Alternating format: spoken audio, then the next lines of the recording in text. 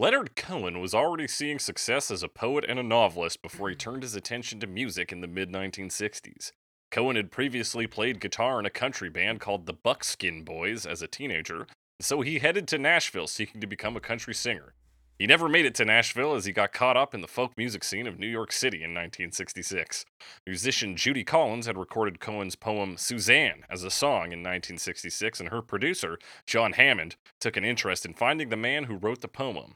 So, Cohen's debut album, Songs of Leonard Cohen, began production with Cohen working out guitar parts with the help of jazz bassist Willie Ruff and the production overseen by John Hammond. Cohen grew nervous when Hammond brought in some of New York's best studio musicians, but production carried on nevertheless. Things took a turn, however, when Hammond took ill and John Simon stepped in as the new producer. Cohen and Simon butted heads on almost every part of the album, particularly instrumentation and mixing. Sylvie Simmons wrote about Cohen's reaction to the finished album. When Leonard heard the result, he was not happy. The orchestration on Suzanne was overblown, while everything about Hey, That's No Way to Say Goodbye felt too soft. Several tracks had too much bottom, and there were even drums. Leonard had clearly stipulated, no drums. Initial critics weren't keen on the album either, as reviews were fairly middling. Arthur Schmidt of Rolling Stone writing, "There are 3 brilliant songs, 1 good one, 3 qualified bummers, and 3 flaming shits." In later years, critics would look back on this album as some of Cohen's best work. Today, we look at a song that Cohen wrote in Edmonton, Alberta, Canada, during a snowstorm, wherein he shared his hotel room with 2 hitchhiking women who promptly fell asleep on his bed and inspired him to write this song. That's right, we're talking Leonard Cohen's Sisters of Mercy on Cover Me. All the sisters of mercy, they are not departed or gone. They were waiting for me when I... That's right, it's Cover Me, the only podcast that talks about famous songs and compares them to their many cover versions in order to find out which one will bind you with love that is graceful and green as a stem. I'm your host as always, Jake Cressy, joined by my merciful co-host, Alex Mildenberger. Alex Mildenberger, a man of mercy, a man of Mildenberg. How are you? Oh, I'm doing okay. Not as warm as last week, but we're making it. We're going right Yeah, through. I heard it snowed there. Yeah, but snowed. It's minus 10, or it was last time I checked. Minus So, 10. Last I don't week even we think were we've plus hit negatives 15. here. Now we are minus 10. Yeah, Minus it sounds 8. like classic Oh, good. Calgary weather. Oh, but the real feel, it's very windy, so with wind chill, it's minus 17. Ooh, fuck Yeah, that. so I haven't been outside in a little while because it's cold and I don't have anywhere to be. Yeah. Stay indoors, man. Yeah. Are Good you bit. guys, I assume you don't have snow. No snow here. We had it like briefly, but it was the kind that melts and then it just hung out on the mountains for a few days, looked nice, and then disappeared. Ah, so it's good for photo shoots. Oh, great for photo shoots. Great for day-to-day living. You know, don't like the snow myself. I'm a snow skeptic. Do we need the stuff? I don't think so. Sometimes we need to reflect things back into space. And I suppose. the snow helps with that. But that's Is it pretty much need, though? Like, need to do it. that? Like need? Like want, I get it. Want, But, like, sure, yeah. And that's the weather report from Calgary. We're talking about Leonard Cohen today. We are. Some Canadian content.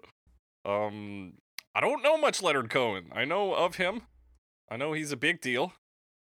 Alex, tell me about your experience with the LC. Probably similar to you. I know of him. I know he's considered kind of more of a poet than anything. Mm-hmm. Like that's what he's really known for, and also that a lot of his songs are better known in cover versions. Yeah. Particularly because he's not necessarily like that great a singer. Yeah, it does tend to lean closer to a poetry reading than Yeah. actual music. And I don't know exactly why that is. Like, he had such a long career, and then, like, you listen to the original version of Hallelujah, which is probably the Leonard Cohen song that I knew Yeah. ahead of time. And it's like, it I don't know, it sounds like... It's like Lou Reed without the rock and roll, right? Yeah, Or like kinda. Patti Smith. Like, they both Yeah. had that poetry reading, but they had a little bit of that more musical background or something, I guess. Yeah, it feels a little less musical or something like that. But realistically, yes, that first song of his I knew was Hallelujah, but I didn't really know his version. I just knew the song because, and this is another one for the Shrekard books. I heard it in the Shrek soundtrack. Me too, baby. Similar to I Can See Clearly Now, which is one we talked about recently. Sorry, I got a cat here now, and Okay. she's chewing on fucking everything. Important things? Just the pull cord for the blinds. I guess it's not going to disconnect you from anything, but you can't let your cats chew on things. Are you fostering cats again? Yeah, I got 2 cats here, Nikki and the Dove. Look at that. I don't know if the Dove's in here. Yeah, one of them thinks they are a dog. The other one is having troubles with their shits. It's a good time. Foster cats Sweet. are a lot of fun.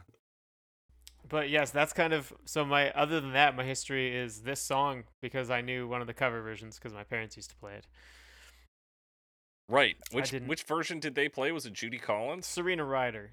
Serena Ryder. Yeah. Okay. They saw Serena Ryder with some friends like back in like 05, 06 or something. Damn, like that's before fairly she even early got on. Or big. maybe it wasn't that early. I still think it was fairly early on because I had never heard of her. Right. At the time, and like got her. She had a cover album, which we're going to talk about. Yeah, keep your eye on the. I don't know. Keep your ear on the pulse here, people. We're gonna be talking about 10 covers, all of which 10? sound identical. I think I may have taken one off. 10? I just threw out a number. It's usually 10. Okay, it's close to 10. That's the standard. Oh yeah, it's 9. I 9 thought maybe versions. I had accidentally something had happened. No, all good. Okay. Yeah. Another one for the, what did you call it? The Shrekkards? It's at the Shrekard books because I was making a Yeah. pun. Yeah. Because also Another thing familiar I with that one only from know about Shrek. because it was referenced in Shrek and then later learned. Well, I mean, in this case, it was obvious that it was a song, but there's a lot of things that are referenced in Shrek that I see in movies, and I'm like, hey, that was a joke in Shrek. I just thought it was funny because he farted, but it was actually a Right. reference to the thing. So, what is that? A specific fart that's a reference to a different movie? No, I don't think so. I'm not actually. I don't actually have a specific example. He just farts Okay. sometimes, and he burps also. He does burp. Yeah, it's a farting and burping king. Mm-hmm. Leonard Cohen. Let's talk about this story a bit. Do I have 2 quotes about the story of making this before we go into talking about the lyrics? Mm-hmm. It'd been written in Edmonton during a snowstorm. He took refuge in an office lobby, he says. There were 2 young backpackers there, Barbara and Lorraine. Oh, he's got their names. And they had nowhere to go. I asked them back to my hotel room. They immediately got into bed and crashed while I sat in the armchair watching them sleep. It was the 60s, everyone, so it was still weird, but we all just allowed people to do that, I guess. I knew they had given me something, and by the time they woke up, I had finished the song and I played it to them. Weird. Yeah. Right? Weird. A little weird. I actually heard a different version of the story, and I don't know. That one sounds more legitimate because it sounds like he was relaying it himself. Well, I have another one here that I think is also him relaying it himself. It's a separate quote. I got this from Song Facts, so take it with a grain of salt. Mm-hmm. First, he says, "That's the only song I wrote in one sitting. The melody I had worked on for some time. I didn't really know what the song was. I remember that my mother had liked it." Very Leonard Cohen sounding. Then he says, "Then I was in Edmonton, which is one of our largest northern cities, and there was a snowstorm, and I found myself in a vestibule with 2 young hitchhiking women who didn't have a place to stay. I invited them back to my little hotel room, and there was a big double bed, and they went to sleep in it immediately. They were exhausted by the storm and cold. And I sat in this stuffed chair inside the window beside the Saskatchewan River, and while they were sleeping, I wrote the lyrics, and that never happened to me before, and I think it must be wonderful to be that kind of writer. Because I just wrote the lines with a few revisions, and when they awakened, I sang it to them, and it has never happened to me like that before or since." Does that match the story you have heard? Well, there was another one, and I'm trying to remember where I actually got it because I have like a million links open. But it was supposedly another story of like he was performing at the U of A, University of Alberta in Edmonton, and he just like shacked up with a couple of co-eds and wrote them a song. And when I say shacked up, I am specifically referring to he's just at the very least in their room and staying Yeah. with them. Yeah. Not Um, necessarily. Well, I'm But not sure. but if that's it the was... only I only read that one place and that was I don't think from him. That was just like another Right. one's like this is the story, but also And well, yeah, I can see how people, and I because I think they're... yeah, I don't know. I've read like the stories you told. I also saw those, and then there was just another article that said that. So I thought it was a little weird that there's like kind of two versions, but the second version, my version, seems a little less likely because there's fewer sources. Yeah, and that one seems to... the second version seems to be proposing something more salacious, which I don't think is actually the context of this Yeah, song that or well, the that way I told it, experience. kind of, yeah, but I don't know if that was necessarily how the story was. Well, yeah, and because I think it sort of flips it around. Because I'm assuming if he's at the U of A and he's shacking up with co-eds, it's that they have invited him into their space. Yeah, that was. I'm Whereas, trying to find the link. I don't. I don't know. this one, the story he tells implies that Oh, he here invited we go. these So two it was people. from another person. I think it was after Leonard Cohen's death. And there's this article on like CBC, and there's a person who's like telling this story because it was a person who knew Leonard Cohen, Okay. and he's like, "Yeah, I know who they are, but I won't tell you who they are."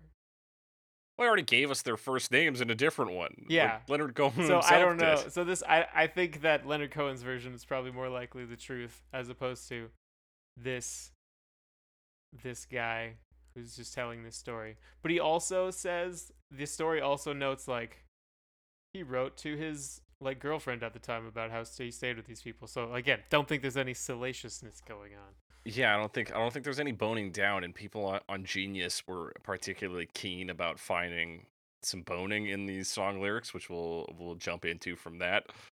But I don't think it's there. Mhm. Let's jump into this. So it's all, I mean, it's all just verses, Yeah, it's 4 verses. 4 verses, no chorus. So it's not your traditional pop music structure, which is I think part of maybe one, why it was not received well on release, and two, why it grew on people. Yeah. I'll just start us off here. Oh, the Sisters of Mercy, they are not departed or gone. They were waiting for me when I thought that I just can't go on. And they brought me their comfort, and later they brought me this song. Oh, I hope you run into them, you who've been traveling so long. It's kind of like it's an introduction. He's introducing the characters, the Sisters of Mercy. He's a part of the story. And like talks about how he met them. Also kind of interesting was like they were hitchhikers that he picked up. So he's saying like they were waiting for me when I thought I couldn't go on. So it was like they're helping him go on, even though really it's sort of him who's physically bringing them there, but they're sort of like refreshing his soul, and a lot of it is very Yeah. spiritual. They gave him the opportunity to refresh his soul by him providing them, physical comforts in the way of room and board. Yeah. Yeah, and the Sisters of Mercy, Genius notes that the Religious Sisters of Mercy is an organization. Obviously not what he's talking about, but he does seem to later on this album talk about nuns as well. So I think he's bringing up sort of like Catholic imagery, Christian imagery here. Yeah, definitely. I mean, he's directly referencing this like Catholic women's institute, whatever, however you would say that, and sort of implying that these women are like holy. Yeah. In sort of what they provided for him. So yeah, he says he's basically like, I was at my lowest point. I thought I couldn't go any further, and then I ran into the Sisters of Mercy. And they brought me this comfort, and they also brought me this song, which, I mean, he doesn't say it, but it is implied I am now delivering to you. Right. It's meta. And Self-referential. Yeah. And then he's like, oh, I hope you run into them because they're dank. Yeah. But also because he recognizes something in the person he's singing to, which we come into in the second verse. Mm-hmm. So he says, yes, you who must leave everything that you cannot control begins with your family, but soon it comes round to your soul. Well, I've been where you're hanging. I think I can see how you're pinned. When you're not feeling holy, your loneliness says that you've sinned. Excuse me. Yeah, this is kind of like the judgment verse, sort of. Like he says, it's directly addressing kind of the listener, saying that they're maybe trying to control things in their life too much, but they can't, and it's causing sort of maybe Yeah. causing their life to fall apart in a way that's not directly stated, but like it's a problem. It's affecting their soul. Well, yeah, I think because what it comes down to is you can't. There is a part of yourself you cannot control. So you must leave Right. everything. So you're running away from things, and so it starts with external things. Your family, close to you, yes, but you can't control them, and you can physically leave them. So you do that, but you run away long enough, you're still going to have to deal with yourself, your soul. Right. And then sort of bringing in like Jesus imagery, talking about being pinned up, Yeah, but hanging, also pinned up. just saying like I've been where you are, like I've been in your situation. I think I can see what your problem is because I've experienced it myself. And Yeah, and in this yeah. pain there is, and both in the crucifixion, it is to some extent you chose it, right? Like Jesus was like, yeah, all right, I gotta do this whole crucifixion thing. Mm-hmm. And so similar here, you're crucifying yourself and perhaps unnecessarily. Yeah. And yeah, then breaking it down, he's like, well, basically when you're not feeling holy, like if you don't feel like you are a good person, you feel like you're the worst person. Right. And you're sort of being too hard on yourself, but maybe you also need to change some things. Mm-hmm. So then he's like, yeah, this song is for you. It's about, so the first one is, this is the Sisters of Mercy. This is why you should maybe find these people, because this is how you are right now. Yeah. And then we come to the third verse where he sort of details greater, like, what happened in this encounter that made it so great. Right. He says, well, they lay down beside me. I made my confession to them. They touched both my eyes, and I touched the dew on their hem. If your life is a leaf that the seasons tear off and condemn, they will bind you with love that is graceful and green as a stem. Yeah, a lot of imagery here. I mean, in particular, the first half is, well, he says confession. It's like this, I don't know how widely accepted it is in like different religions, but I know it's in Christianity, confessing and reconciliation. He confesses his sins, but also like he talks about he's kind of like kneeling in front of them as a sign of, I guess, piety or respect or whatever, metaphorically speaking. And it also references like laying on of the hands and touching of the eyes, which happens in the Bible. It's the thing Jesus does to, and he like heals the blind. That's right.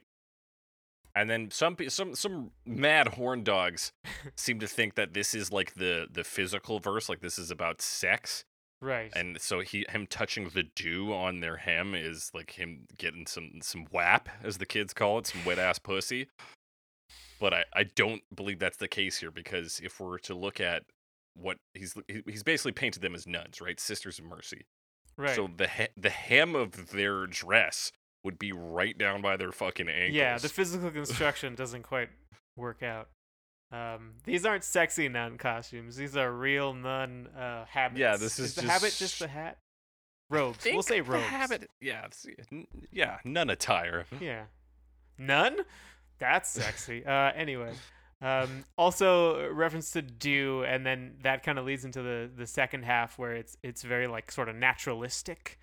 Yeah. But also like an early morning thing. So the story itself is like he's basically watching them sleep, which is, like you said, a little weird.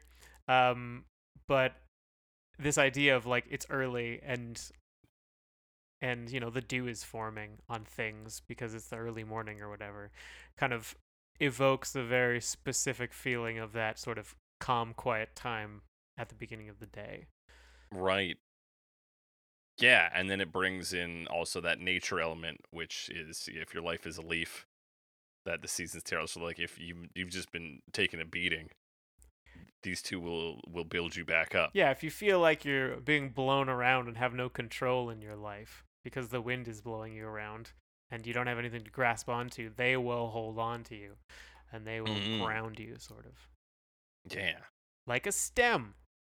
Now, how he found this in two women who just fucking slept on his bed. Yeah, I mean, they must have had a fucking amazing conversation ahead of time Mm-hmm. because I don't know. Although it kind of makes me think of again coming back to something that I bring up a lot, On the Road, Jack Right? Kerouac, where he'll like have these small conversations with a person for like 20 minutes and then talk about it for a very long time in the book and just be like talking about how great this one person is because of their perspective on this one thing or something. And Right. this was this was after that obviously, but I think a lot of this sort of culture in the mid 60s was inspired by that, like Yeah, beatnik certainly stuff in from the 50s, so yeah. I think it's I related. Yeah, definitely. And then, some people sleeping look very peaceful. So I can True. imagine him seeing these two sleeping and just being like, "Oh, that's nice." And then I guess finding some sort of religious or more profound context in that. Yeah.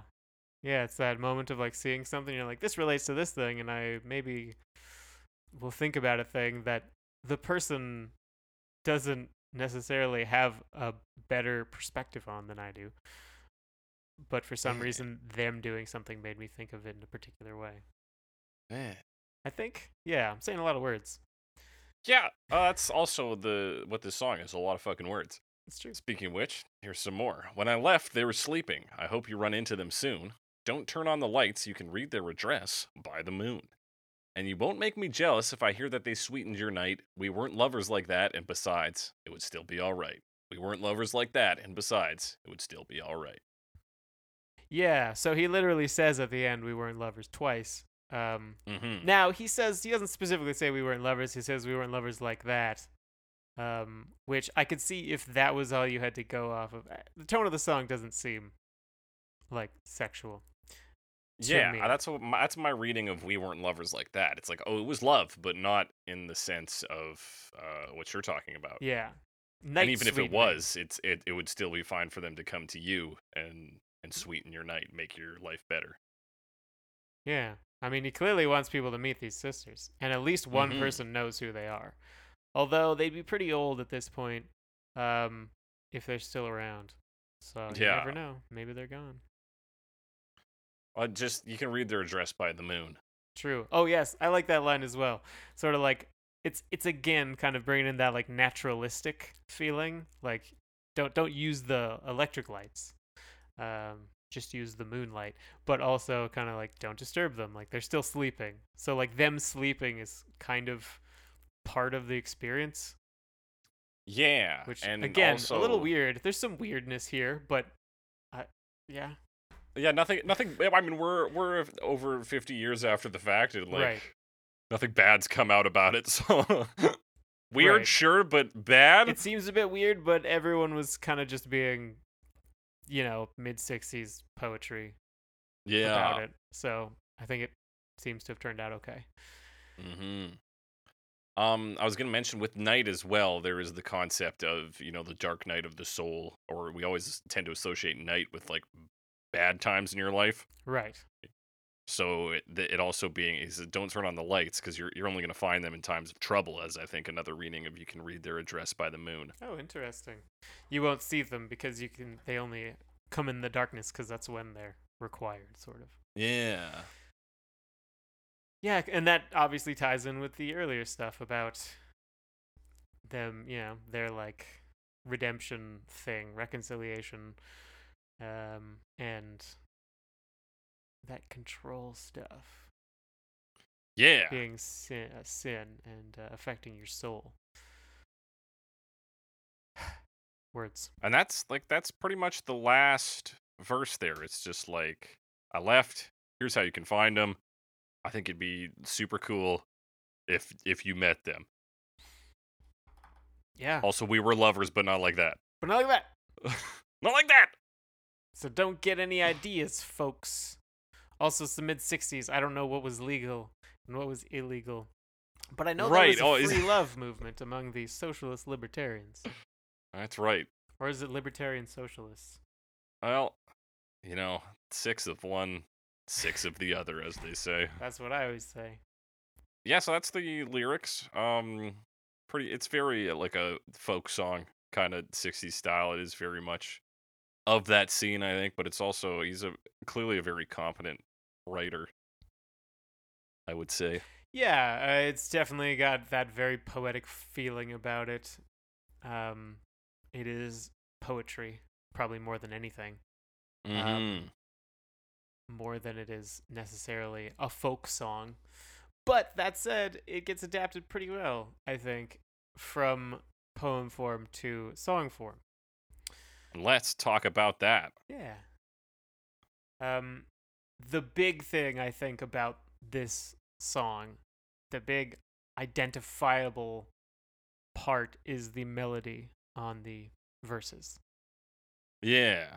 Because that was, for me, how I recognized it. Because when I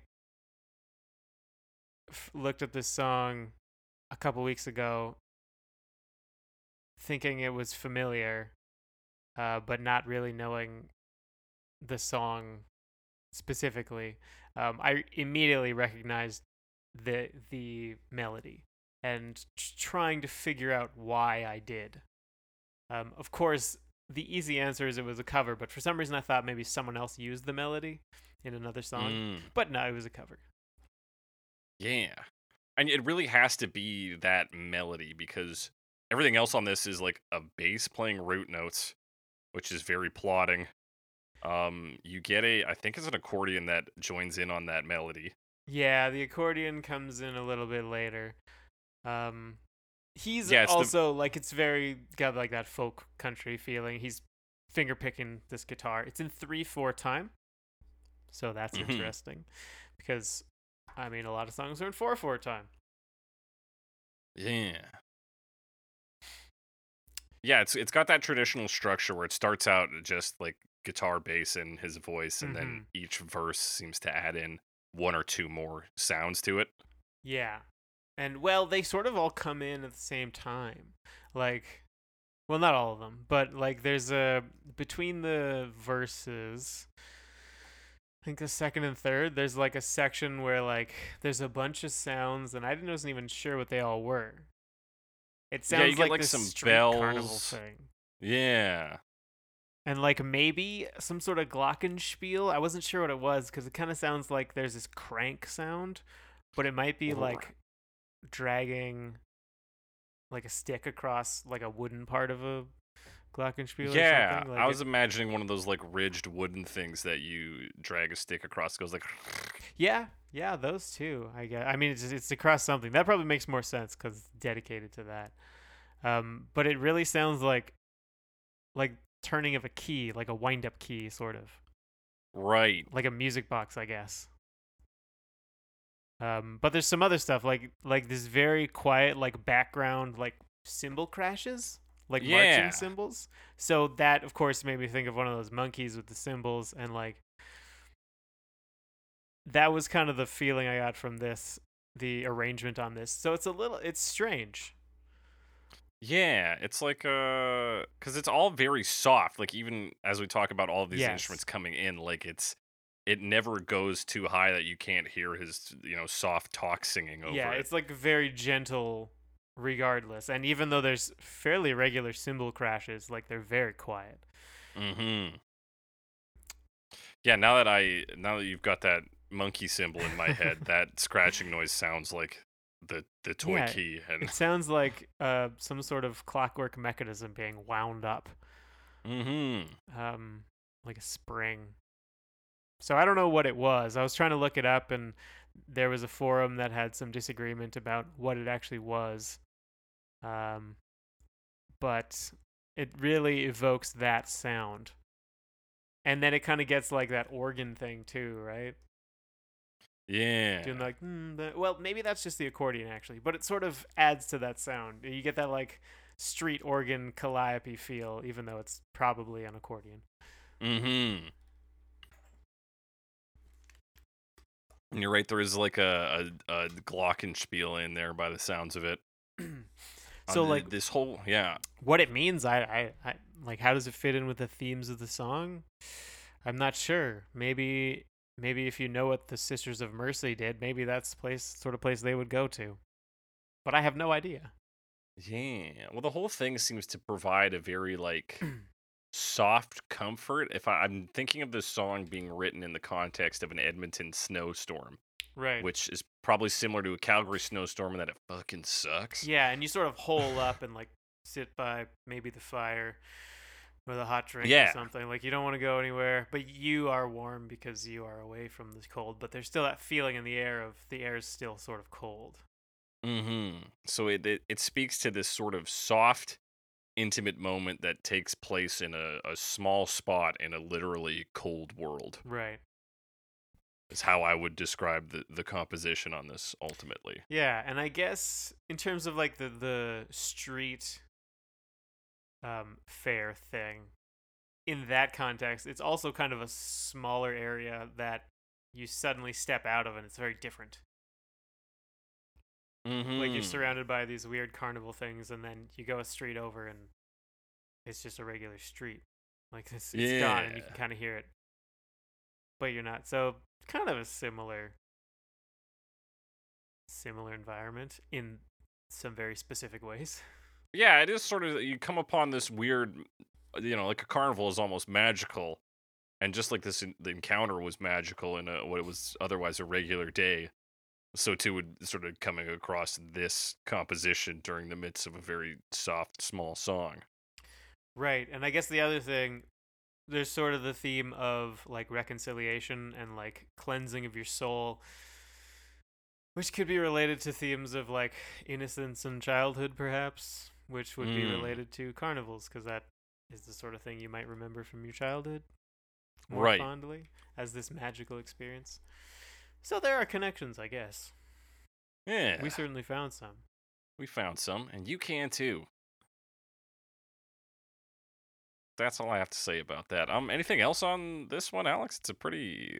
I think we No, covered most I of mean it. it's not that long, and there's not like super complex instrumentation or anything.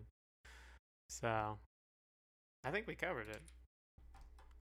Yeah, and it just kind of like peters out, like it plays like a couple of notes after the last line, and then it's done.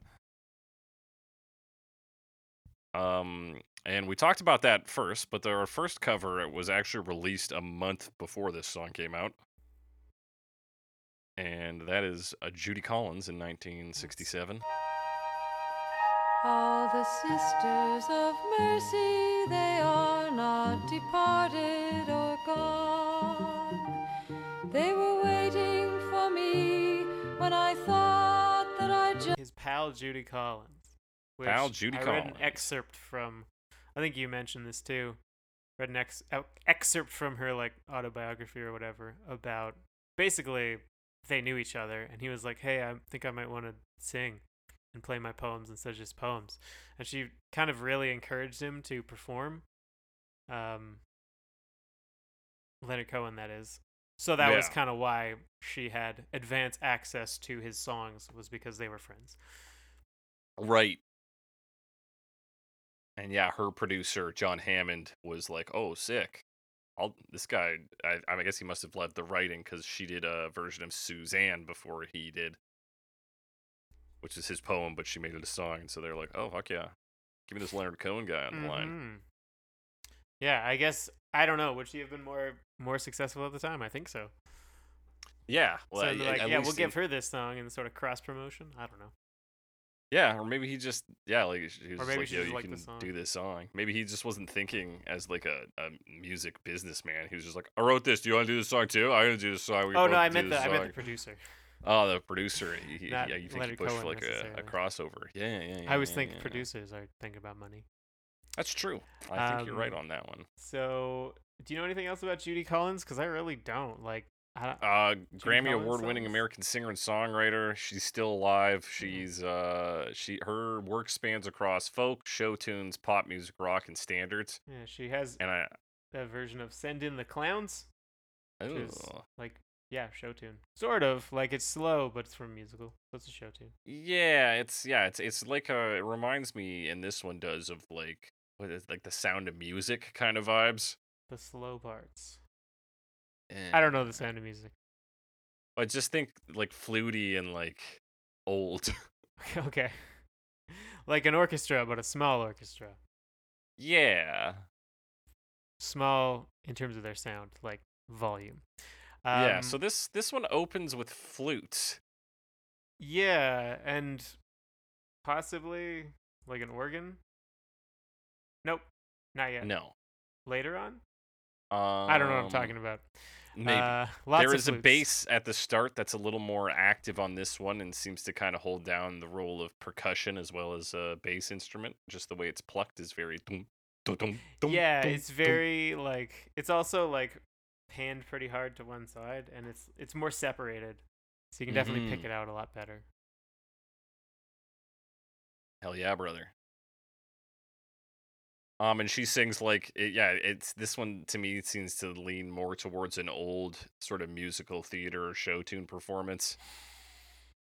Yeah, of like kind of that solo slow type song. Yeah. Um, there. She says their song instead of this song. So she was too meta for 1967. Yeah. She just couldn't wrap her head around. She's like, no. This song wasn't written when you wrote that line. How could you possibly how could you possibly talk about the song in the song? Yeah, you're like, no, you're playing this song right now, so that doesn't make any sense. It's not causal. It's about timelines. You can't break the timeline, or else everything falls apart. That's right. So big ass flutes on this. We get, I think, some brass that comes in by the second verse. Yeah, it's that like really soft brass, Yeah, soft and low in the track there. which is always impressive to me, because it's Yeah. brass. It's loud. It's brash. Yeah, it's meant to be But not big here. and nasty. Nasty brasty. Nasty brasty. Then we get some harp on this, I believe. when Yeah, we I get think to it's the a harp. third verse. I was like, it's like very tinkly, so I think I thought it might be an auto harp, but I think auto harps are more for like chord playing. So this Okay. is very much like single plucked notes. So I was trying to figure out if there's an Yeah. auto harp, and no one was playing an auto harp like this in any of the videos I watched. They were all like strumming. So I think it's maybe not that. Yeah. Other but big yeah, it's change definitely on like this. picking harp. Yeah, sound. it's like a arpeggio on the harp. but and like then, a pretty high frequency harp. Like not. oh yeah, Yeah. it's the harp you would expect guess harps when you can go be to big. heaven, right? Plinky. Yeah, it's you're like, oh, I'm in heaven now.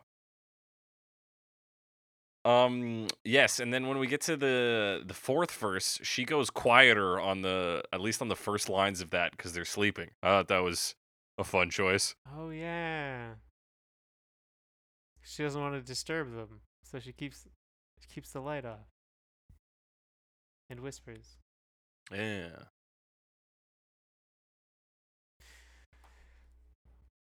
She keeps the rest the same. She tells them that they weren't lovers like that, which maybe holds a different context for her singing it than for Leonard Cohen.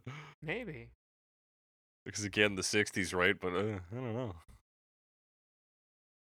Well, there was a lot going around in the 60s, but it's tough to know who thought what. Mm-hmm. Like, who was a hippie? Although I'm pretty sure Judy Collins was a filthy commie.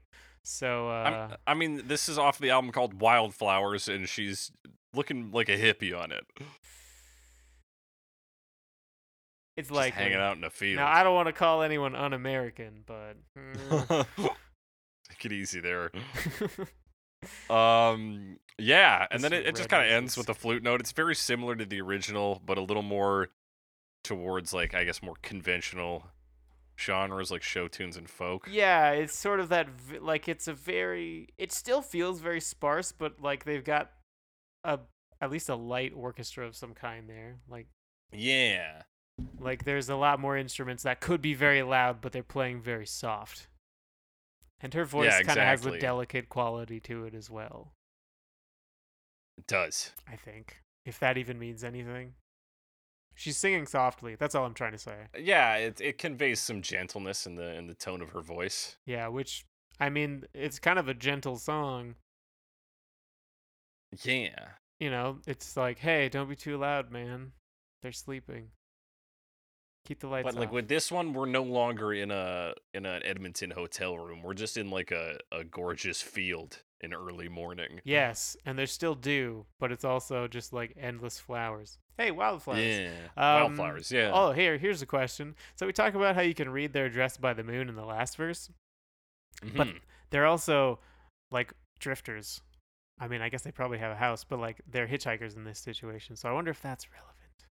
I wonder. I mean, I suppose. Like they don't have an address. Yeah, I mean, but I don't. they think probably weren't homeless. and also, like, would he be like, "Hey, guy, I need your addresses so I can throw it in the song in case people need to find you." Don't turn on the lights. Their address is 137 17th Street, Edmonton. Yeah, just like Edmonton Trail. Trail. No, in Edmonton it's called Calgary Trail That's right. because it goes the other way, which is to say, I mean they go both ways. They go both ways. But if you're an Edmontonian on the trail, you're going south. You're not going to Edmonton. You're going to Calgary. For anyone who doesn't know, Calgary, where I live, is about 300 kilometers south of Edmonton, where this song takes place. And there's a road Yeah. between them. At It least where used the to be song was There used to be inspired. one road linking them, and it was in Calgary. You get on Edmonton Trail to go to Edmonton, and in Edmonton you got on Calgary Trail to go to Calgary. But now there's the Queen Elizabeth II Highway that runs north-south between the two, and we call it the QE2. And that's A little bit of what you- Alberta trivia for you. if what you're y'all not came to the familiar. podcast to hear about. Yeah, no, I feel like when we've reached the point of him giving them the address, it's more about their metaphorical role as spiritual saviors than it is about the two hitchhikers he met. Yeah, that sounds a lot better. I mean, that's a lot better. Yeah. That- But yeah, I mean, perhaps their Better nature as poetry. hitchhikers had added to their mystery for him and may have played some role in how this song came to fruition. only we can say. If they were just co-eds at the U of A, maybe he would have been like, I don't know. Their address is they're at the U of A for now, but they're just about to finish up their 4-year program. Barbara's thinking of going into Yeah, that's the problem with nursing. poetry. Not enough details. Exactly. It's Yeah. what's become of these people. That's why Billy Joel's so good. He lays everything down for you. Things are okay with me these days. I got a good job. I got a good office. But where's the job? What's the job? Where's the office? We don't know. You know what? It's all bad. Poetry, get rid Poetry? of it. I need to know more. That's what I need to know. It's Judy Collins' version. We've discussed it. Let's talk about We have. Dion in What about 1968.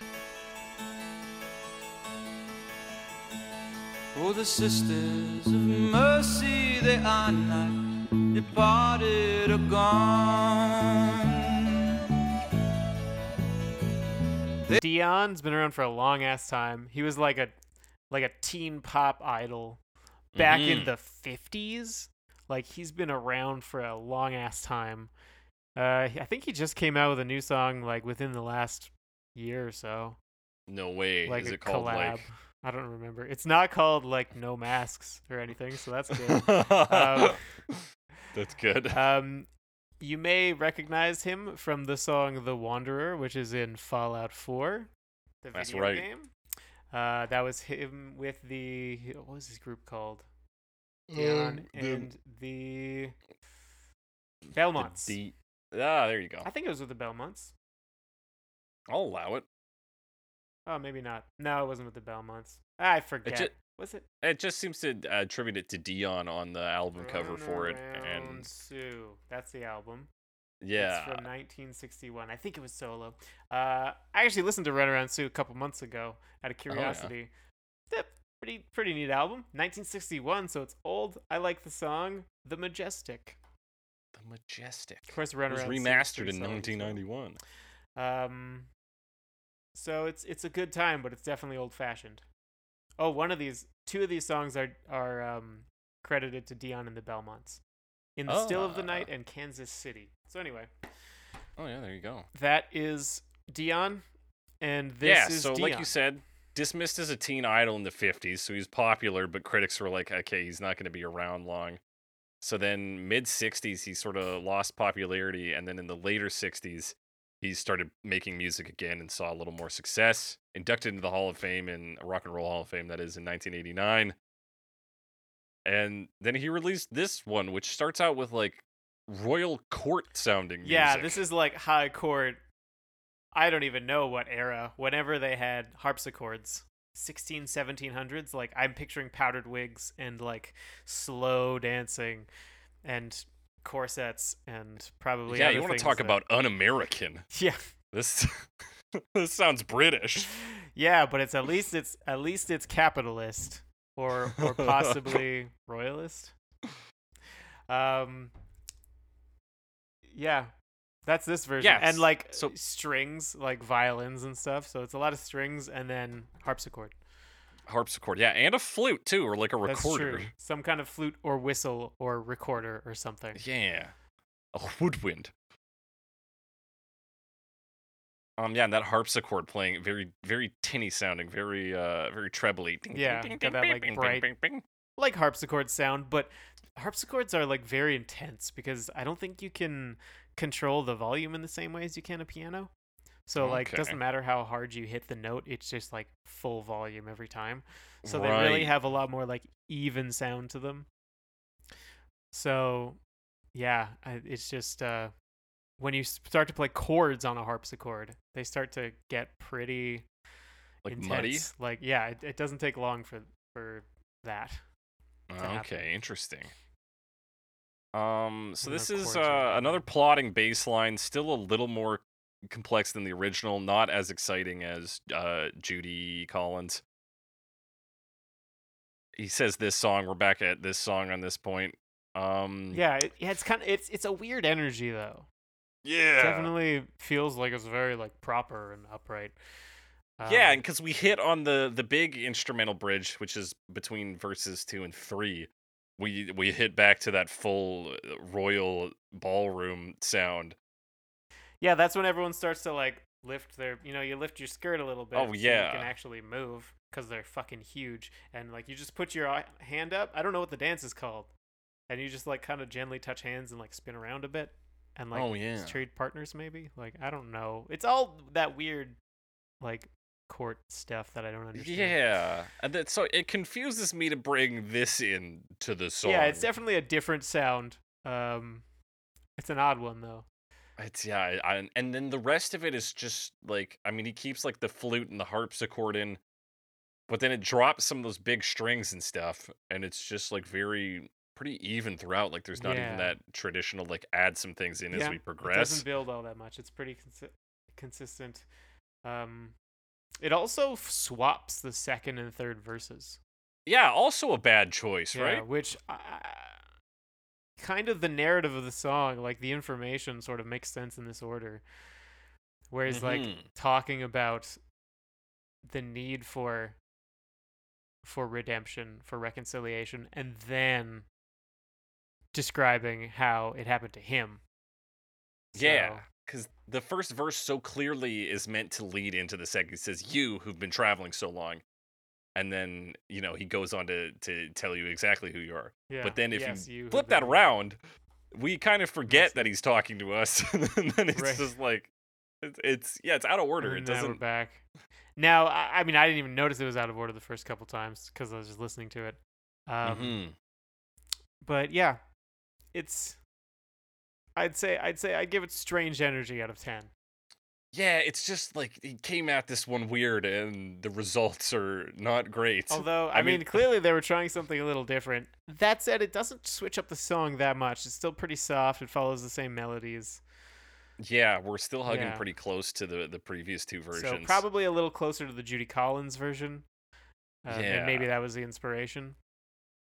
But yeah, odd sound. Yeah, I thought he very might be like odd. Irish or something too, so I looked him up. I mean, when I looked him up, but Right. he's from New York, so Yeah, he's from New York. I don't know why Irish, because I feel like like I mean from the UK or from Ireland. Well, yeah, once you get that flute Like- in there, I'm already. I don't really think of American musicians when I think of the flute. Yeah, yeah. But with anyway, that yeah, though, that's we're Dion. gonna move ahead to 1993, where we'll be talking about Sidsel and Dresden. De varmhjertige søstre, du finner oss stadig et sted. Vi ventet på ham da han nesten var sunket. Norwegian singer Yes. who's apparently like a fairly big deal in the Norwegian jazz scene. Yeah. She's Um, yeah. Apparently, she usually sings in English too, but not on this one. This is like Norwegian.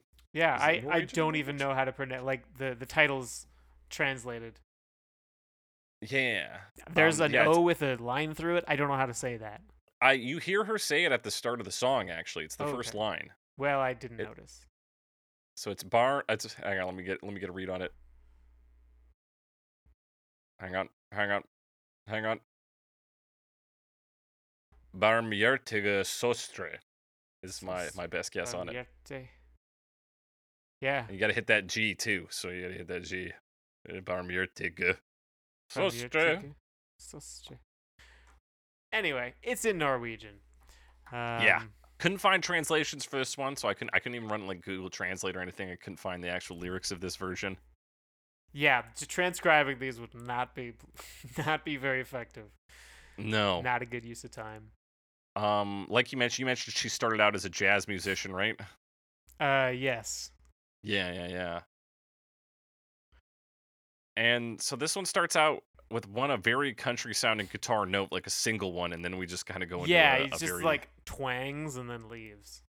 yeah, and then it's just a straight up rhythm guitar and some root notes. Which now the guitar picking is a little more complex now compared to the original, which was kind of like boom blah blah boom blah, like it was very bass and then chord in 3/4 time.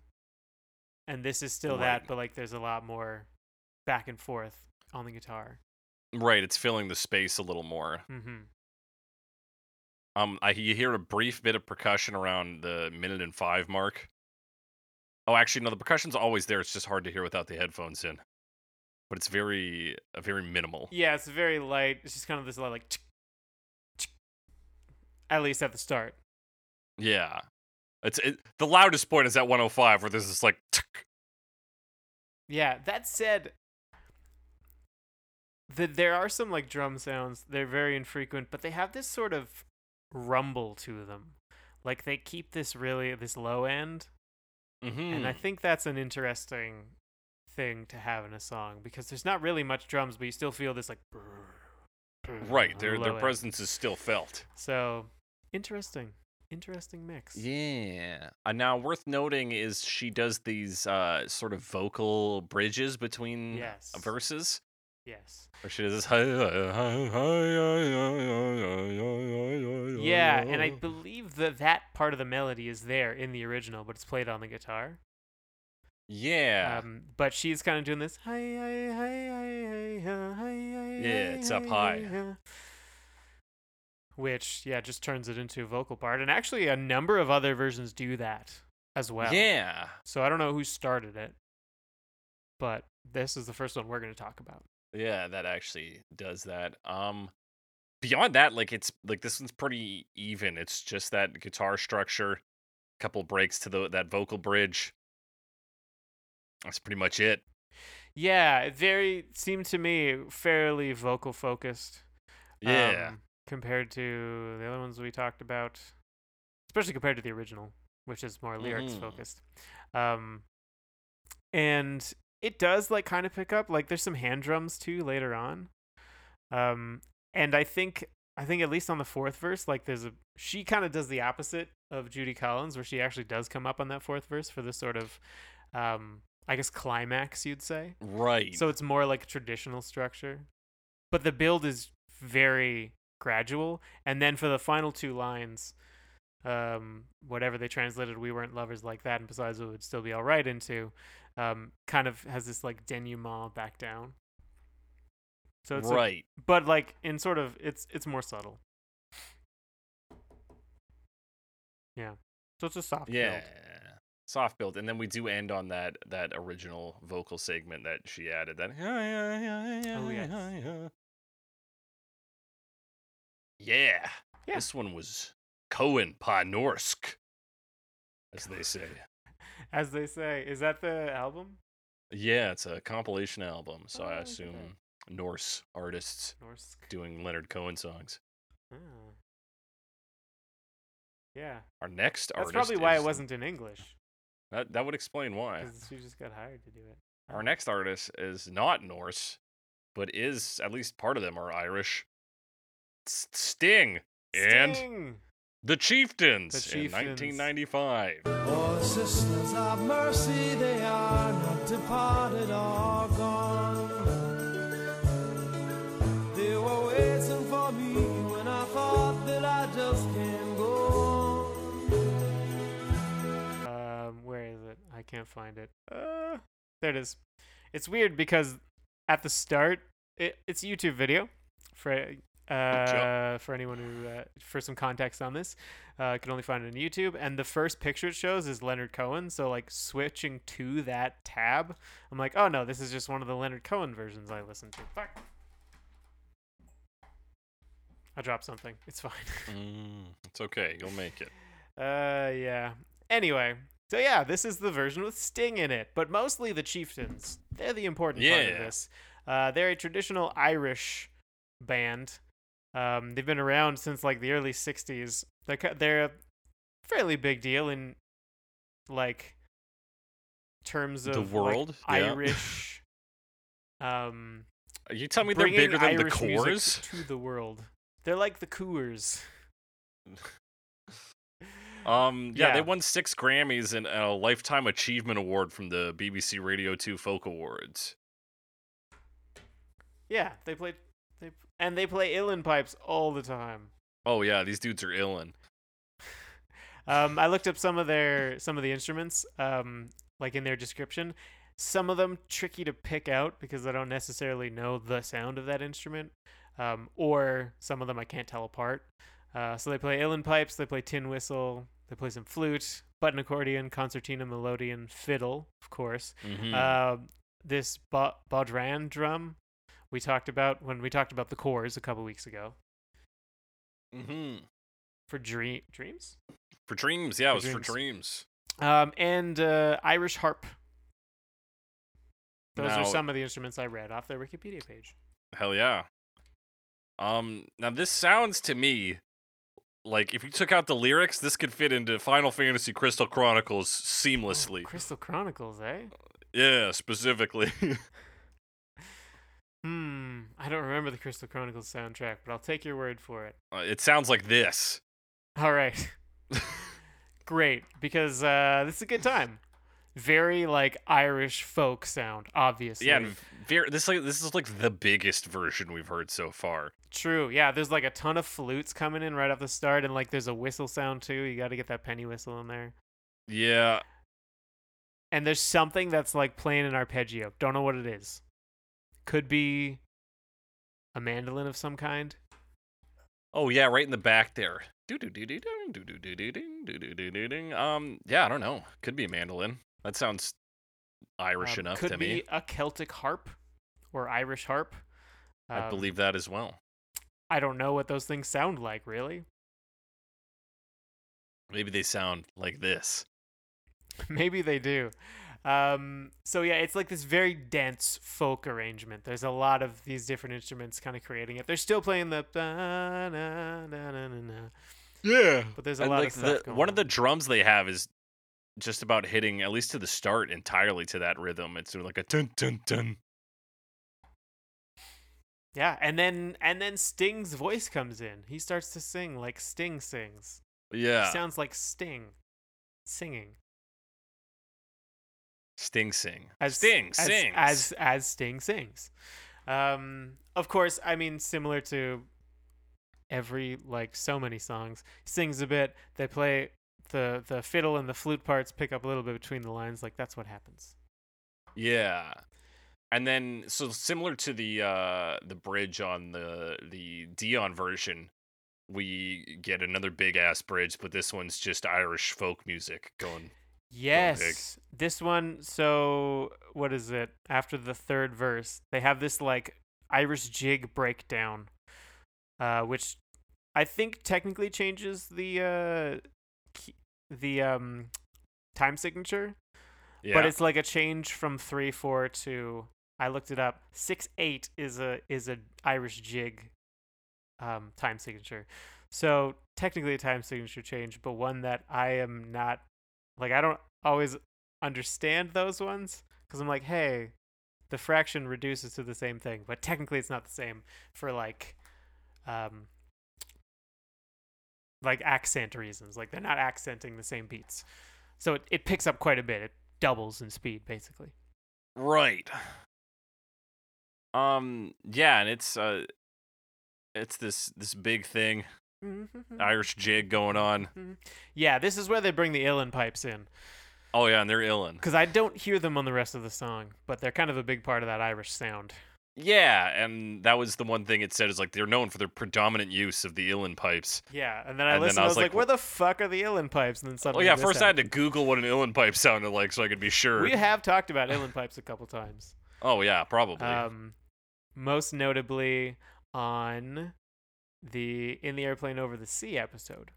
Oh yeah. That is the pipe used on that album. Kind of sounds like bagpipes. It is, I think, a type of bagpipe. But you play it with your elbow. You pump bellows with your elbow instead of like blowing into anything.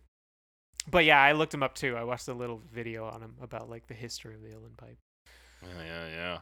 It's cool. We do get some harmonies on the vocals nearer to the end, I believe. I don't know if they're there the whole time. Yeah, I think it's in the third verse is when there's suddenly two stings.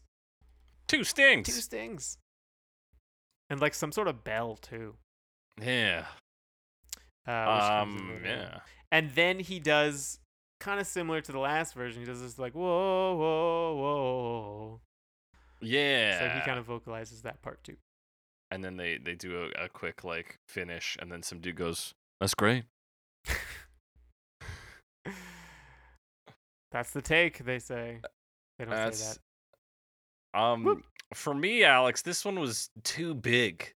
Too big? I mean, I appreciate the sound. It's always nice to hear this kind of more traditional folk type music, and it fits in with the folk, but yeah, it's a much bigger sound. That said, the original version is kind of all about sharing this story.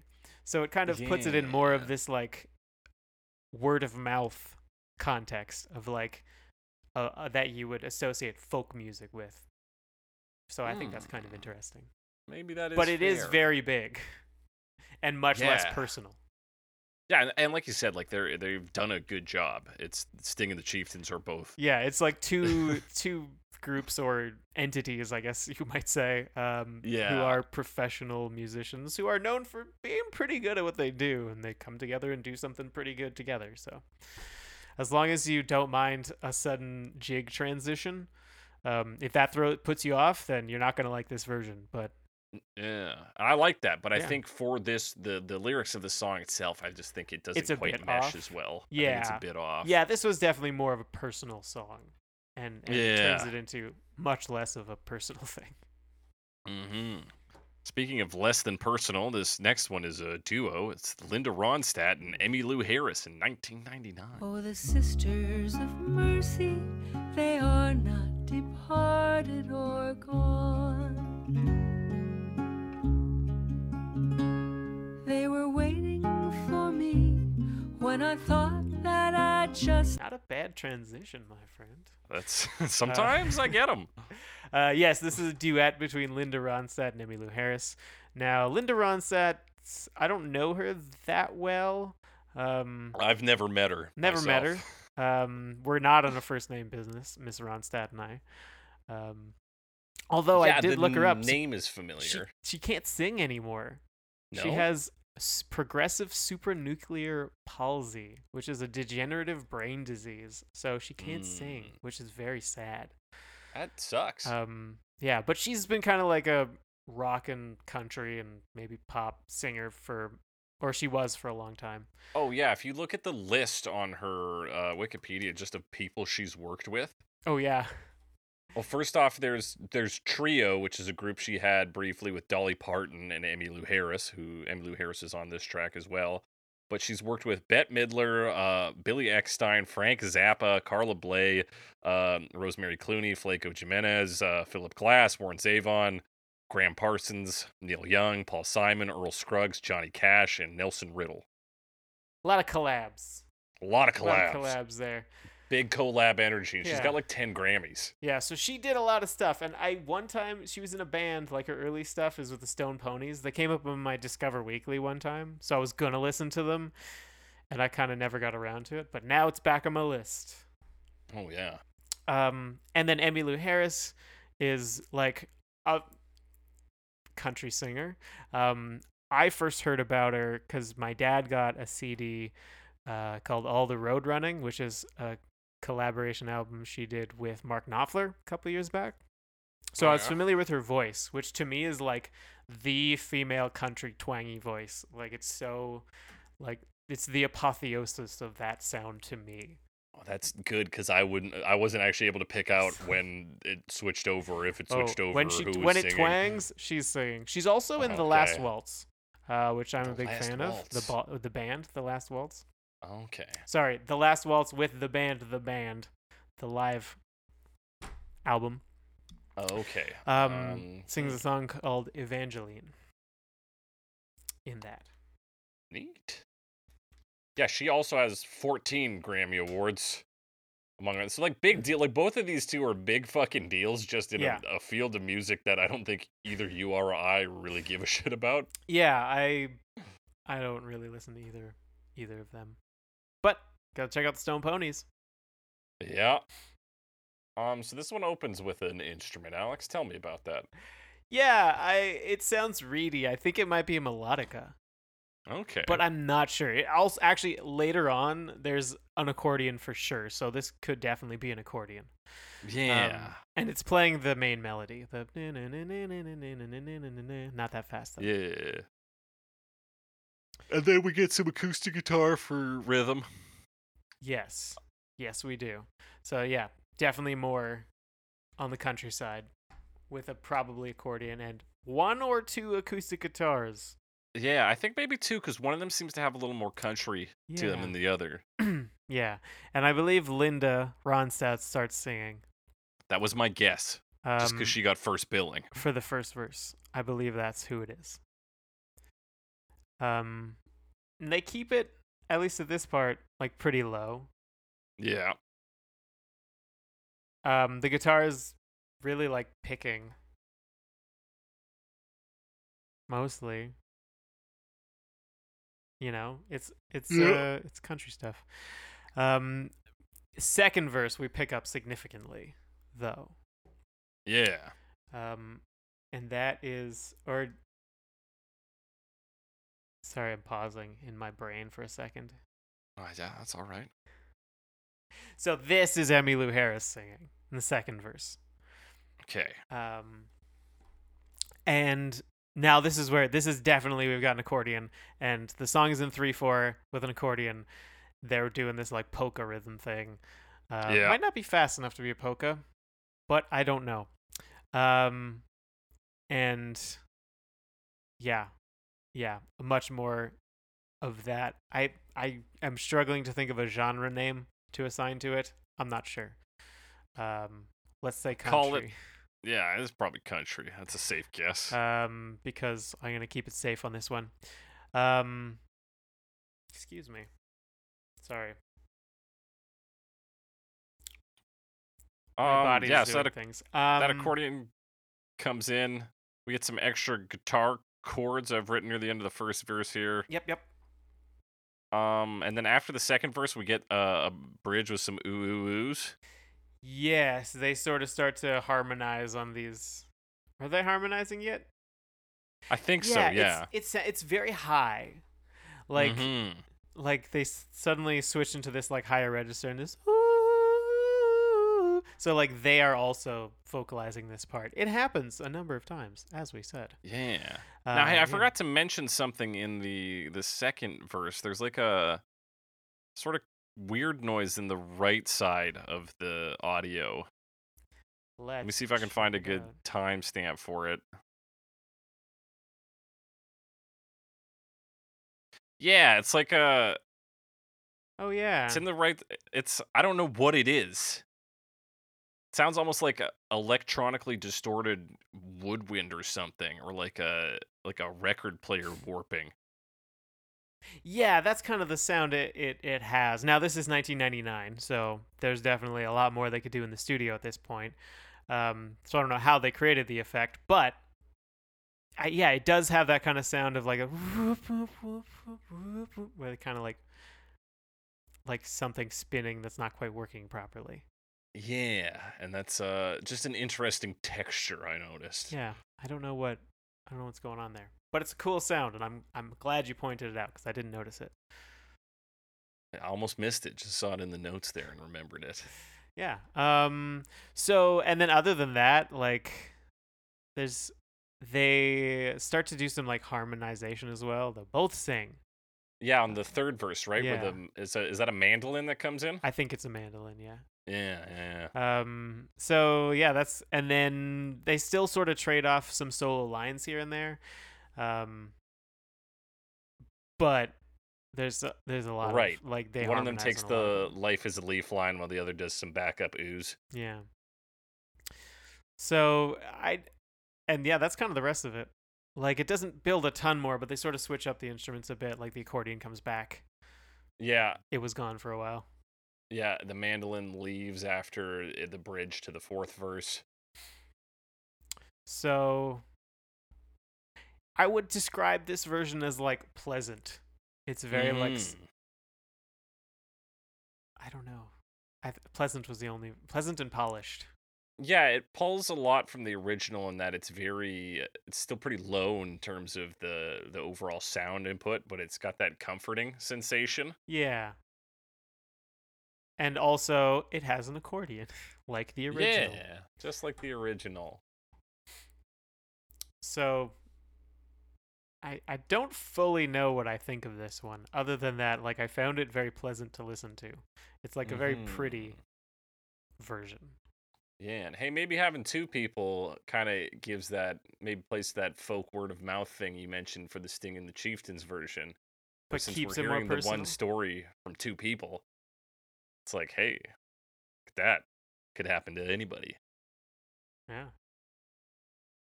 There you go. Yeah, yeah, buddy. You ready to talk about Serena Ryder? I am ready to talk about Serena Ryder.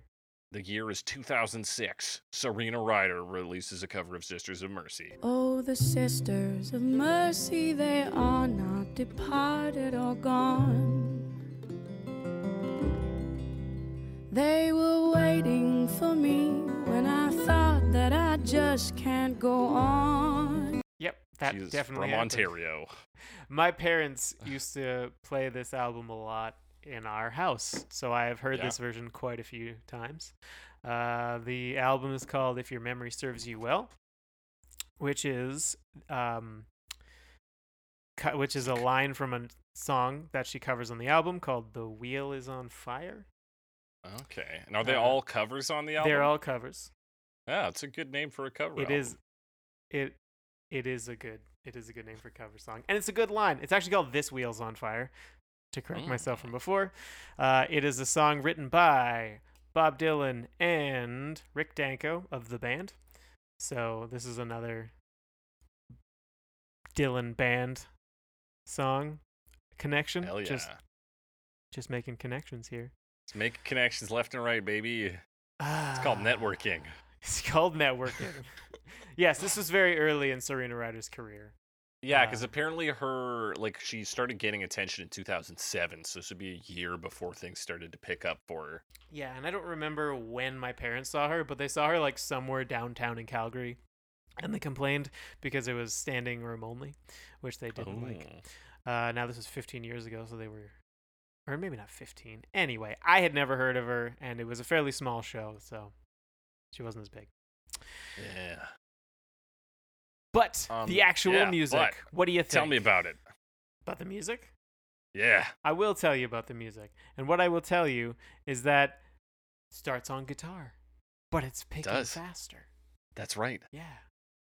And there's this other one that does this like... Is that a mandolin? It might be a mandolin. I don't think it is. I don't think it's a mandolin. I wrote starts with two stringed instruments because I wasn't sure what it was. Yeah, kind of doing like acoustic hammer-ons or something, which I always think like don't always sound great. I mean, compared to like when you do it on electric guitar and it's got like this big sustain and you just like bow and like you don't have to strum or anything. Right. It's definitely a different sound. Definitely a different sound. So yeah, you got that. You got this fast arpeggio going on the guitar. Yeah, I think the other thing this version has is it sort of comes back to some of those like jazz influences. Particularly what I'm thinking of is like the way the bass is played. It sounds like it's bowed sometimes, but also like there's some plucking. Right. Yeah, because you can hear the big plucking notes. Doom. Why did I think it sounded bowed? Let me listen. Maybe around 30 seconds, maybe 29. It sounds like there's a bit of bowing action there. No, maybe not. I don't know, Doug. I tried. Anyway, I think the point is some of the bass notes are actually fairly long. Like they've got a pretty decent sustain on them. Yeah, it's not just your percussive boom. Yeah. And I do think there is at this point a mandolin. Strumming. Yeah, I'd believe Could that. be a high guitar. There's also like a little bit of piano. Just a little bit. Is there? I didn't hear the piano. It's a very small amount. Like very early on. Like on that first verse and like doesn't really come back. I heard like one or two piano notes. I swear I heard it, man. I swear it's there somewhere.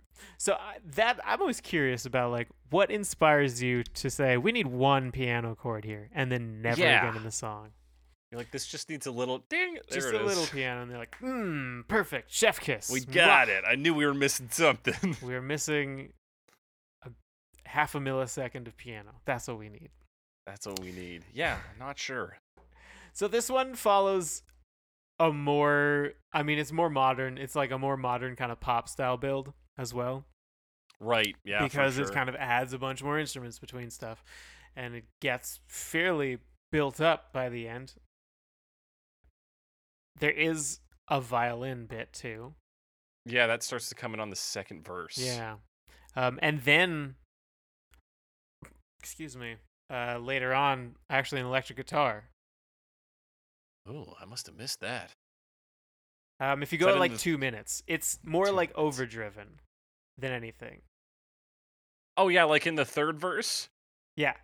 I did write that the guitar is loud and country sounding in the third verse. Yeah. Yeah.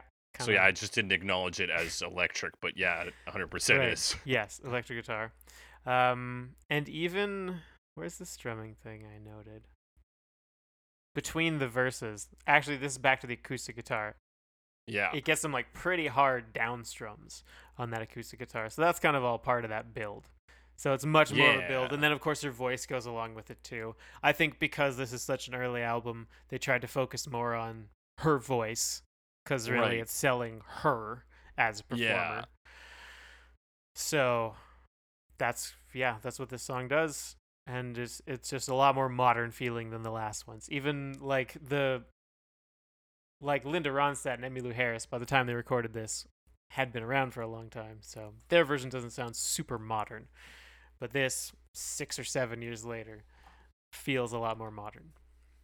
And poppy. Yeah. The ones up to now didn't sound super poppy, but they were also either old or like foreign. Yeah. wouldn't Like you said, necessarily she's really conform to performing that. more on the vocals. Yes. Yeah. Yeah. There's also one. Okay, so in the fourth verse, Mhm. right on the last line, the violin gets this like one note in there that gives us like real different feeling. Let me see if I can find it. Yeah, it's like 3:14 or so. So this is on the "We Weren't Lovers Like That," but besides "Still Be Alright" right at the end, and it almost sounds like a key change, like you would do a key change because it goes, but then she just goes back and sings the line again. So I thought it was an interesting one note. Maybe that's Okay. that's another one of those things. Like, why do you put that one note in there? I don't know. Sounded cool. Oh yeah, you do hear that violin go up, Yeah. and Kinda like seems to gentle suggest that you build would up. go up on there. Yeah. So it almost seems like she's gonna do the second line higher, and then she doesn't. Then she doesn't. It's called She playing played with ya. your expectations. Interesting. Yeah. Yeah, and then it goes down to a little quiet ending. There's a small instrumental outro after she finishes the last line. Things we might have forgot to mention: the bridges in this one are a violin kind of led and focused, but all the instruments are playing, and then they're quite loud. Mm-hmm. Yeah, that's about all the notes I've got. Yeah, so as far as like an update goes, like a modern update to this song, I think it's pretty solid. Of course, this one's been in my sort of knowledge for a long time, so Right. might affect my judgment of it. Yeah, no, I think it's all right. You Yeah. know, gotta support the Canadian content here on this Yeah. Canadian podcast. Best version, Canadian version, Canadian version. which of course the original is as well. Finger That's gun. right, baby. Just one finger. gun. So let's talk about a non-Canadian version by the Yellow Melodies in 2009. Oh, the sisters of mercy, they are not departed or gone. They were waiting for me. Yes, the Yellow Melodies, which is a Spanish group. Yes. Indie pop, they are described as in what the Wikipedia page I looked up. Was it Wikipedia? Yeah, on their Spotify page. Their that's what they call weird themselves. Wikipedia page that is just like it's like a bullet list, and it's like the Yellow Mm. Melodies are an indie pop band. The Yellow Melodies are names of the Yellow Melodies. They have played a lot, and then just a bunch of things that are capitalized. They have some video clips out. They released Life, their 8th album. Like it's bullet points. Oh yeah, it's very much probably just pulled straight from their website. Probably, and like maybe Google translated. Actually, no. It seems like pretty natural English. From what I Yeah, read. it seems pretty. Anyway. Essentially, a group of songs across the same form. Yeah, okay, yeah. So the beginning of this song sounds like those like children albums that Yeah, that like- we talk about sometimes, where they'll just basically take a MIDI file and turn Yeah, all and the it's instruments like- into soft xylophones and stuff. So it starts with a soft xylophone. Leonard Cohen for babies. Yeah. Yeah, soft xylophone. It does sound like Leonard Cohen for babies. It doesn't stay there. That's just the No. very beginning. Is a xylophone. Yeah, we get this very lo-fi styled vocals. You know, it's Yeah. it's put through a filter. Sounds like it's coming through a speaker or something. Yeah. Old school loudspeaker. And they stay with that vocals and xylophone sound throughout the first verse. But pretty much Yeah. every verse is pretty different from the other verses. Yeah, so we In get this this. On version. the second verse, we get drums and guitar coming in. And I think bass as well. But the bass is, again, pretty unnoteworthy. Yeah, well, yeah, it's just kind of like boom, boom, boom. Yeah, just hitting root and then, notes, baby. And then the drums that are just going like playing that 3/4 very Yeah. directly. And then we get a little bit of backup vocals on this as well. Is that in the second verse? That is in the second verse. Oh yeah, they like do these harmonies, which sometimes seems like they're just saying the same words as the lead singer, but sometimes I just couldn't make out what they were saying at all. Yeah, it's kind of hard to tell if it's connected or not. So they're definitely making sounds and it's harmonizing, but I don't know Mhm. what the words are. And then what do they do in the third verse? No, the section between the verses. So between Yeah, the the second and bridge third is verse, quite important here. yeah. Yeah. gets like this really heavy electric guitar. Yeah, heavy distortion, big synth at the top, Oh yes. and then a much more basic drum pattern. Yeah, well, yeah, it kind of moves to the cymbals, so that stays high. And then there's just big, like string synth playing Yeah. the, I guess, melody. And then, or it's just kind of the progression. It's not really melody. And then the xylophone's still there. You can kind of hear it clicking away, Yeah. but it's like not super there, but it's there. It's just there's now a distorted electric guitar as well. So that's fun. Yeah, and then that cuts in the third verse, and we're back to drums, bit of guitar, the xylophone never left. Yeah, well, I mean, actually, another thing. This happens all the time, but it happens here, and I wanted to talk about it very briefly. The like transition between the sections is very sudden, but because of that, the instruments sort of fade away into the next part, so you really get some of that like feedbacky sort of sound at the very start of the third verse. Yeah, particularly the synth you can hear fade out. Yes. And then I was trying to figure out if there still was anything. It sounded like there was something else there, but nothing was playing. I was like, what's going on here? But it's just fading out from the previous section. Yeah. And there's still guitar, but it's much cleaner now. Yeah, we're back to clean guitar. And then for the fourth verse, they throw back on the instrumental bridge and do the verse over that. Yes, and like a bunch of backup vocals here as well. Yeah. And it's sort of for that last bit, the synth goes really high up too. So this is definitely an interesting one. Oh, right, it cuts way down right at the end because they repeat the last lines more times. That's right. I didn't count them, more than 2. And then they cut down to like xylophone and vocals again for the very end. Yeah. Yeah, this was a lot. I mean, this one really stood out in what has been a lot of acoustic sounding covers. Yeah, a like lot of very similar ones. Yeah. Even the ones that were kind of different, like, weren't that different. Like Judy Collins and Dion. It's different sound, but like similar setup. So they weren't like that differentiated. Exactly. But this one was like, let's just do a bunch of shit.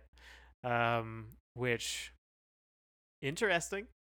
Definitely. Yeah. More like electronic than any of the other ones. This is the most synthesizer we've had so far, I think. Yeah. It's still not sure how I feel about it overall. It's kind of all over the place. Like, I enjoyed it, but it's not as like the other ones are much more consistent. This one doesn't really do much thematically.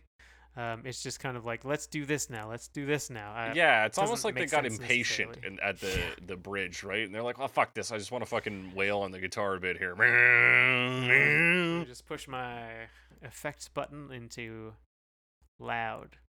Yeah, and then I'm not sold on xylophone in this song. Yeah, although this one, like dynamically speaking, it's the largest range for sure. Like, yeah, it goes for from sure. Fairly quiet, filtered singing with xylophone to like big synth and guitar. Yeah, so yeah, I appreciate it as a palate cleanser, but then we come into our next one, and there are some similarities. So we were talking about North Atlantic Oscillation in 2015. Oh, the sisters of mercy, they are not departed or gone. They were waiting for me when I... Yes, which a North Atlantic Oscillation is a weather pattern. Yes. I don't know much about it. We talked about weather patterns. The North Atlantic oscillates. When we talked about anticyclones as well. That's right. That was Blinded by the Light. Blinded by the Light episode. But this is a Scottish prog rock and electronica group, so this is definitely much more electronic. They are. Did you say prog rock or post prog rock? I said prog rock, but I mean, if they must be post prog rock by now if it's 2015. Oh yeah, they're listed as post prog rock. The difference of which I don't know, but well, one comes after the other. You see. Well, yeah, sure, yeah, I guess I suppose. My understanding is if you put post in it, it means postmodern. Now, in terms of the sound, I have no idea. Yeah. Yeah. So this one is the most synthetic. It's there's 3 guys in this. A lot of synth bass, synth this, synth that, as the kids say. This, that, drums, bass, melody. They come in with the progression. Now, on synthesizers, of course, it's a very organ sounding thing, and then there's also some like more ambient sounds in the back. Well, right at the start, before they come in with that, there is this like little, like a bit of guitar noise and like a far off ooh ooh ooh. Like guitar, like fret noise. Yeah. Like they're kind of muted strings or whatever. Yeah. And then Yeah, and like 3 seconds of that, and then it cuts into that Right. organy sounding synth. Yes, very like droney organ, Yeah. creating this progression, and drums are, I mean, they're probably electronic, but they sound very boxy. Yeah, it's this dun Yeah. dun dun. And then soft vocals as well. I was trying to think of what I could compare it to, but they're The definitely flaming lips. Okay. Yes. Yeah. Yeah. They are in the vein of kind of their genre. Like they're what I would expect in this sort of like slow ambient electronic music. And there's a lot of like processing done on them, like that kind of make a lot of echo, I should say. A lot of Yeah, echo. particularly because they do a vocal bridge transition similar to some other versions we've seen. They do these, "Du-du-du-du-du," and it's all, it's made to sound like distant and kind of electronic. Yes. I'm trying to think of who the vocals remind me of, and there's something specific, but I can't think of what it is. They're on their Wikipedia page. It said people compare them to Pink Floyd, um, Yeah, I could see a little Pink Floyd in there for sure. Flaming Lips. Let me see who else did it say. Like That Alan was Parsons one. Project or something like that. Yeah, that would be understandable as well. I feel like there's a specific example. Even, I mean, it made me think of Brother Tiger. In Yeah, terms of I their could see some of style. that in there as well. But yeah, it's a lot of synthesizers. Yeah, and like a bit of acoustic guitar in there. Oh yes, that's true. But yeah, it's mostly synth focused. When we come into the second verse, there's this like, I don't even know, like a sort of crunchy synth texture. Yeah. This It's like kind of clicky. It's kind of zappy even. It reminded me a Yeah. little bit like you were talking about the raking the stick along like the wooden thing when we were talking about the crank sound. Mm-hmm. Kind of like that, but fast and electronic. Like Yeah. Like if you could isolate a single click of that and Yeah. then just make that the sound. yeah, it's kind of this like sound. So it's definitely like very electronic. Like I don't know how you'd make that without recording something or a synthesizer. Yeah. But yeah, a lot of synths. Interesting sounds. Like in verse 3, there is a synthesizer that kind of has that harpsichord sound, like a lot of that high frequency stuff going on. It's more metallic and like tinkly, kind of FM, I would think, synthesizer sound. Yeah. But it's definitely like, yeah, that sort of sound. Oh yeah, it's that very on the third verse. Yeah. Yeah. Oh yeah, oh yeah, Yeah. And a lot more backup harmonies there too. So they kind of crank up the backup harmonies as they go. Yeah, they really crank it up. I noticed on some bridges, or at least near the end of their bridge, so near the start of the next verse, there'll be this like downward synth pattern. Mm-hmm. You go to like 2:15. Very spacey. Oh yes, that one. I have mixed feelings about that. It feels a little out of place to me. It definitely draws attention, and there's nothing to really anchor it when it's there, right? Yeah, because it's 'cause- silent, and then it's like. Compared to like the rest of it, which is very ambient sounding and like light Mhm. and gentle, that one sounds more like a bleepy bloopy synth, which to me doesn't fit as well in with the sound. Right. And I don't know what its purpose is. It's a little out of place, I think. Yeah, maybe if they had more sounds like that in there to try and make this, this sort of contrasting sound space. But you're right, Yeah, it or is just even like, I think if they softened it up a bit, yeah, because it's pretty aggressive, I think, for the sound of this song. And maybe they're trying to cut through, but I don't know if I like it. maybe. Yeah, so this one really does try to set up a dreamy sort of soundscape, which I think fits in with some ideas of the original song. Yeah, where it feels more ethereal, and Yeah. we know synthesizers can create that sound pretty well. It does do a pretty significant build. There's Yeah. like quite a lot of sound at the end. Yeah, until it drops sounds off. like there's a harpsichord in the back. Things are much louder. There's that new synth that you were talking about. Like Mhm. there's some cymbal clashes I think I can hear there. Yeah, it gets quite traditionally pop loud. Yeah, even like that boxy percussion, like the sound stays, but it picks up. So it was before it was just playing ba ba ba ba ba ba, and then it changes to like what does it change to?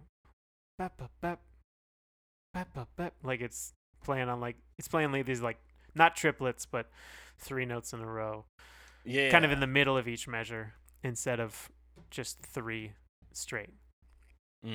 So then they build that up, and we come to the last 2 lines, and they basically break it all down to just that synth drone and some chords.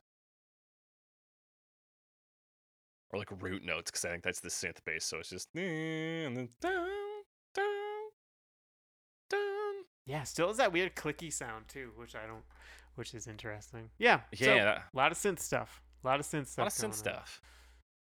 Yeah, and again, it stands out from a lot of these earlier versions, which are much more organic in their sound. Yeah, but it still keeps it kind of like more on the personal side, because it maybe it's just how synthesizers work, because you don't need a room full of people to play a lot of synthesizers. You can just kind of sequence them. Right. So we know in context that that's how you can do it. But yeah, so it kind of manages a big sound without necessarily feeling like it's a public thing now. Yeah. With that, that's our last song. We're going to talk about our final verdicts. We got 3 categories today: the worst version, the best version, and the version you'd most likely play in a snowstorm in Edmonton. Or anywhere. You know what? Forget the Edmonton part. Just in a snowstorm. Yeah, we had almost a snowstorm. Well, it was snowing yesterday. Maybe not a storm, but it's so windy. That'd be a storm by Vancouver Let's call standards. it a storm. Why not? Worst version. What is the worst version of this song? Tell me about it, Alex.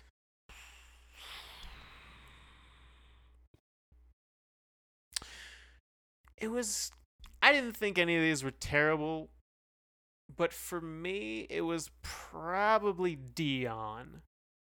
I like Dion, but this one didn't really hit for me.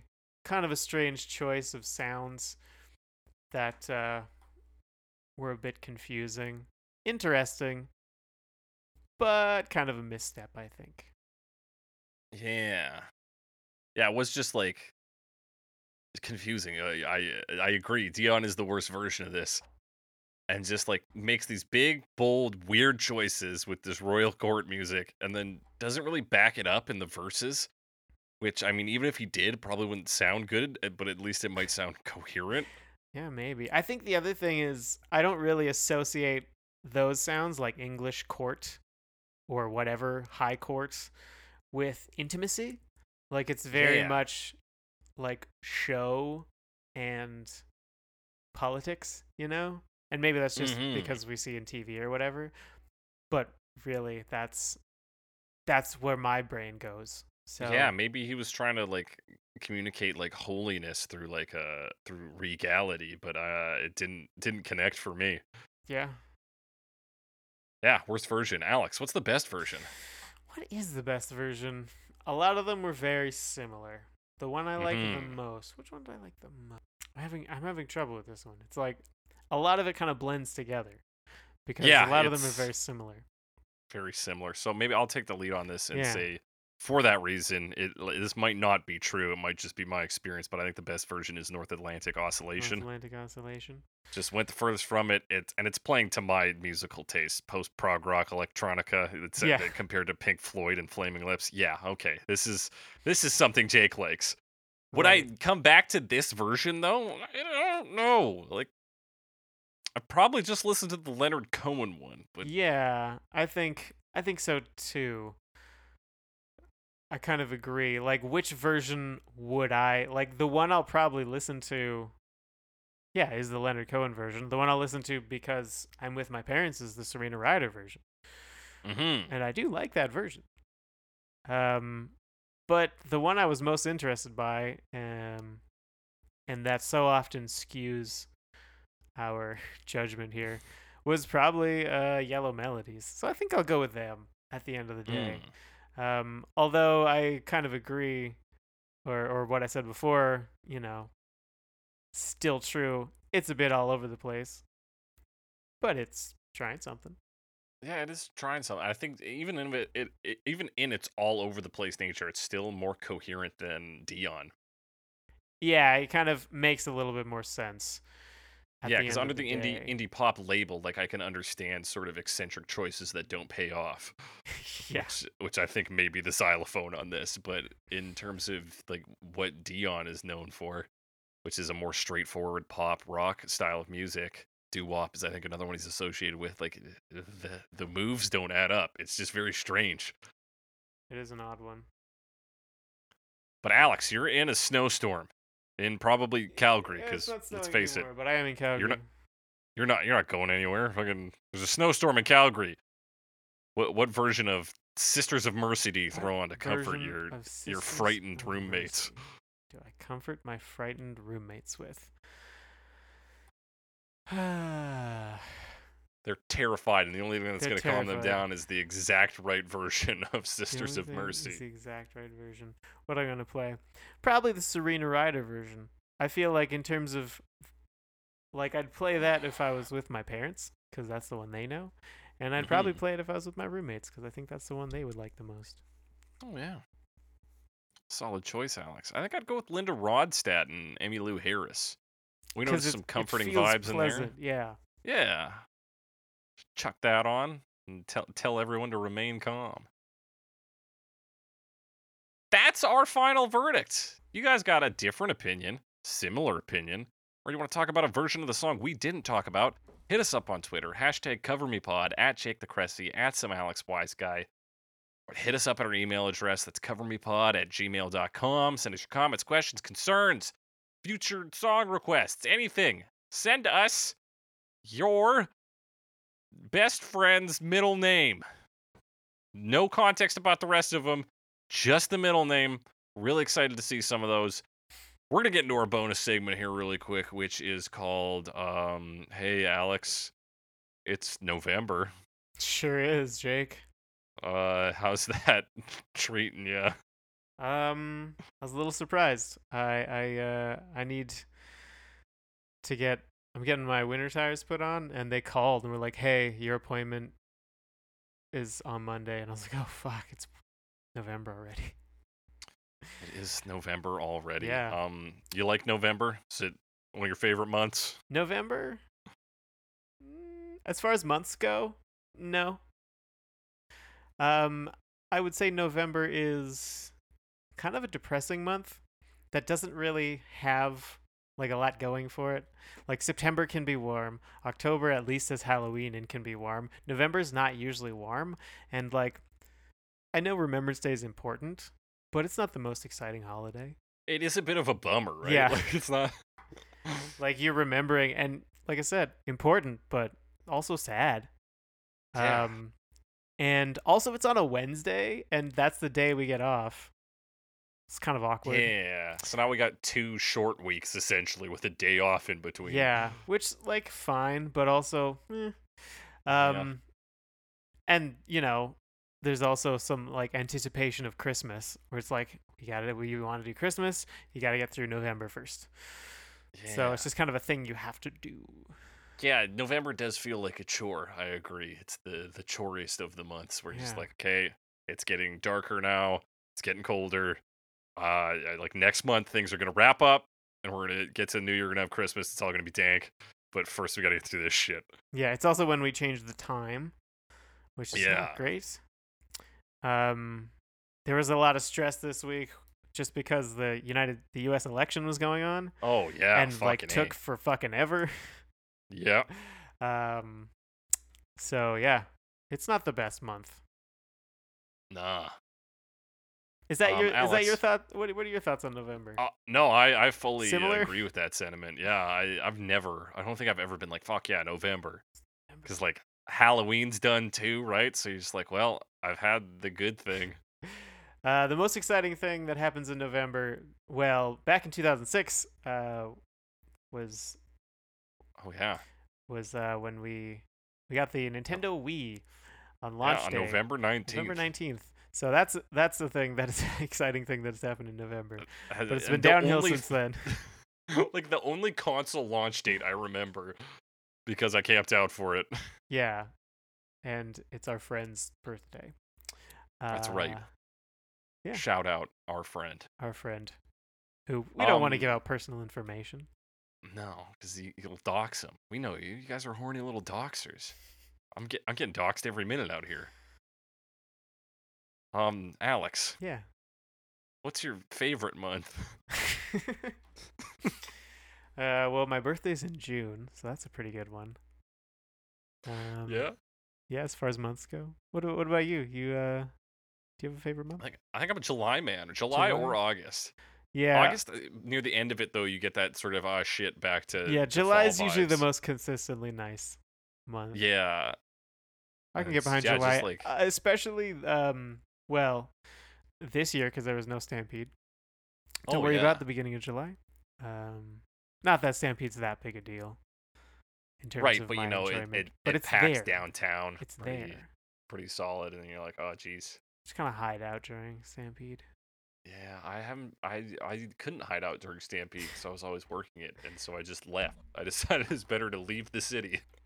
That's a solution to the problem for sure. I gotta get the fuck out of this place where they have Stampedes.